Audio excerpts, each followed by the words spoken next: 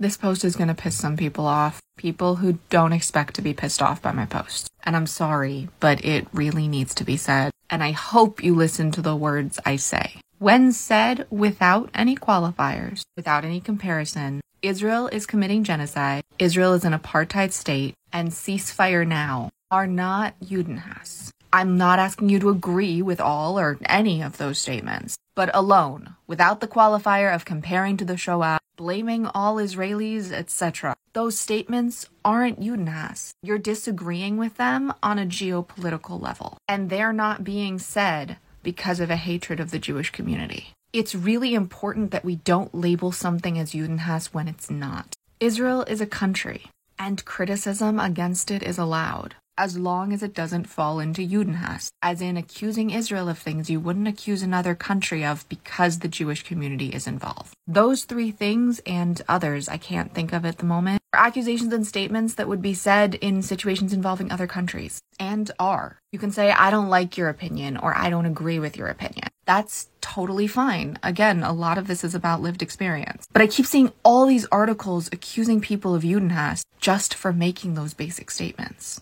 And as a result, people are less likely to want to engage when there really is Judenhass. I know this isn't a fun thing to hear, unless there's more being said that is only being said because it involves the Jewish community. It's not Judenhass. It's just geopolitics. And you can disagree or ask questions or be angry on that level. But it would be really helpful if we stopped accusing people of Judenhass for those phrases. And maybe for that specific person, it in fact is. But you have to ask more questions, and you have to know more about why they're saying it before you make that accusation.